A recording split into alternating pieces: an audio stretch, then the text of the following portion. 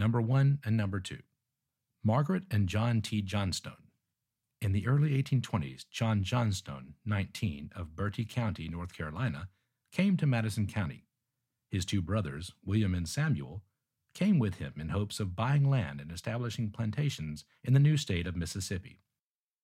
John eventually bought 2,560 acres where the chapel sits today.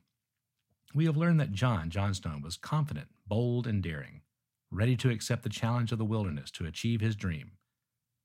He died at the age of 47, and his wife Margaret built the Chapel of the Cross in his memory.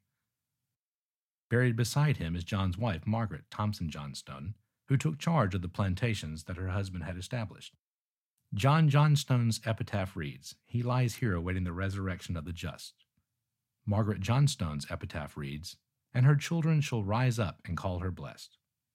The ornate fence around the historic section of the cemetery dates to 1852.